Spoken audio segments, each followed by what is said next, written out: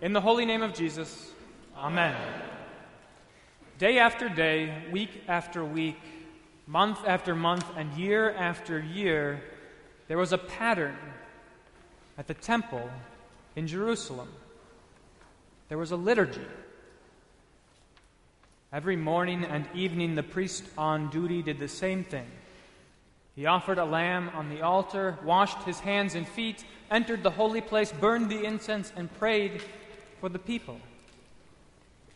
And then the priest came out of the sanctuary, lifted up his hands, and blessed the people, putting God's name on them. Day after day, week after week, month after month, and year after year, that's how it happened. Until one day, it didn't happen. That day, the priest offered the lamb, washed his hands and feet, entered the holy place, burned the incense, and prayed for the people. But when he came out of the sanctuary, he could not speak. And so there was no blessing. The priest was Zechariah. His name means the Lord remembers. And he was speechless because God was remembering. God was remembering his holy covenant, the oath that he swore to Abraham that he would bless all nations through him. The angel Gabriel had appeared to Zechariah while he was in the sanctuary and made him a promise that Zechariah just couldn't believe. He promised him a son in his old age. And not just any son, but a son named John. John who would prepare for the Lord his people. John who was going to make ready the way for Jesus.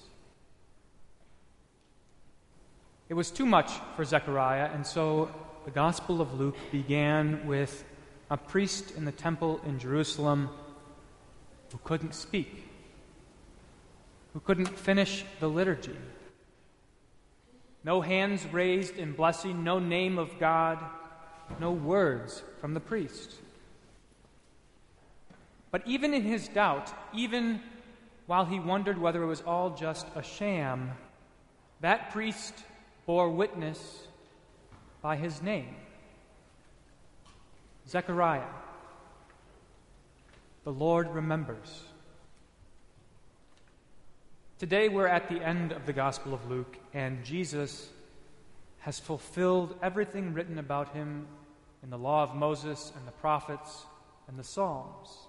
He suffered and on the third day rose from the dead.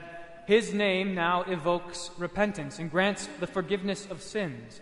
Jesus, the great high priest, has offered the final sacrifice. He offered his life for his people. His broken body and his shed blood now intercede for us. No more need for temples or sacrifices. Jesus has done it all, once for all, perfectly. Atonement has been made. Your sins are forgiven. And at this point in the Gospel of Luke, the liturgy is nearly complete. But unlike Zechariah, Jesus is not speechless.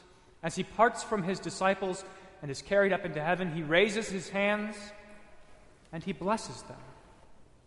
Finally, the blessing that we've been waiting for, the blessing that Zechariah couldn't deliver, is now ours because Jesus is the perfect priest, and he has celebrated the perfect liturgy. Jesus lifts up the hands that were nailed to the cross, and he shows us the scars that bring us peace with God. And his words of blessing are better than any blessing you or I could imagine. They're words that make all things good and right and holy again. They're words that make you good and right and holy again. With the blessing of Jesus, you receive the Holy Spirit. You are children of God, brothers and sisters of Christ, and heirs of every heavenly treasure. The Lord has remembered. Like his disciples, all that's left is for you to rejoice and to bless God, which is exactly what we're here to do. Now, I suspect that there's a chance that all of this might sound a bit trite. It might sound to you like that foolish promise sounded to Zechariah. God had been promising a Messiah for a long time. Why should Zechariah expect the promise to be in Acts 20, who was bored literally to death listening to the Apostle Paul preach? Or you might be joyless here at church because of some obligation. If that's you, today or at any other time, listen closely, that God's word will produce fruit in you, that you'll love your neighbors, and that you'll rejoice and bless God. But it's entirely possible that, having believed everything I just said about Jesus and about you, you find yourself joyless or bored. On the one hand, you know that the liturgy is here to remind you of the great things that God has done for you. In the liturgy, you hear the story of your salvation.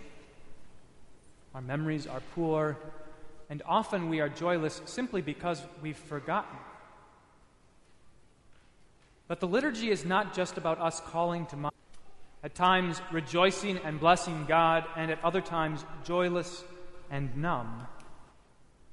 You're gathered here, whether your memory is strong or weak, because finally, in this liturgy, just as in the unfinished liturgy of Zechariah, the Lord remembers. This, even when you doubt or wonder whether it's all just a sham. When you walk by the font, it's the Lord who remembers that in those waters He washed you clean. When you kneel for confession, it's the Lord who remembers that He's promised to wipe away every tear from every eye. You might be joyless or bored today or next week or the week after that, but come back anyhow. Jesus has lifted up His hands and He has blessed you. And it's here, in this liturgy, that the Lord remembers. In the holy name of Jesus, Amen.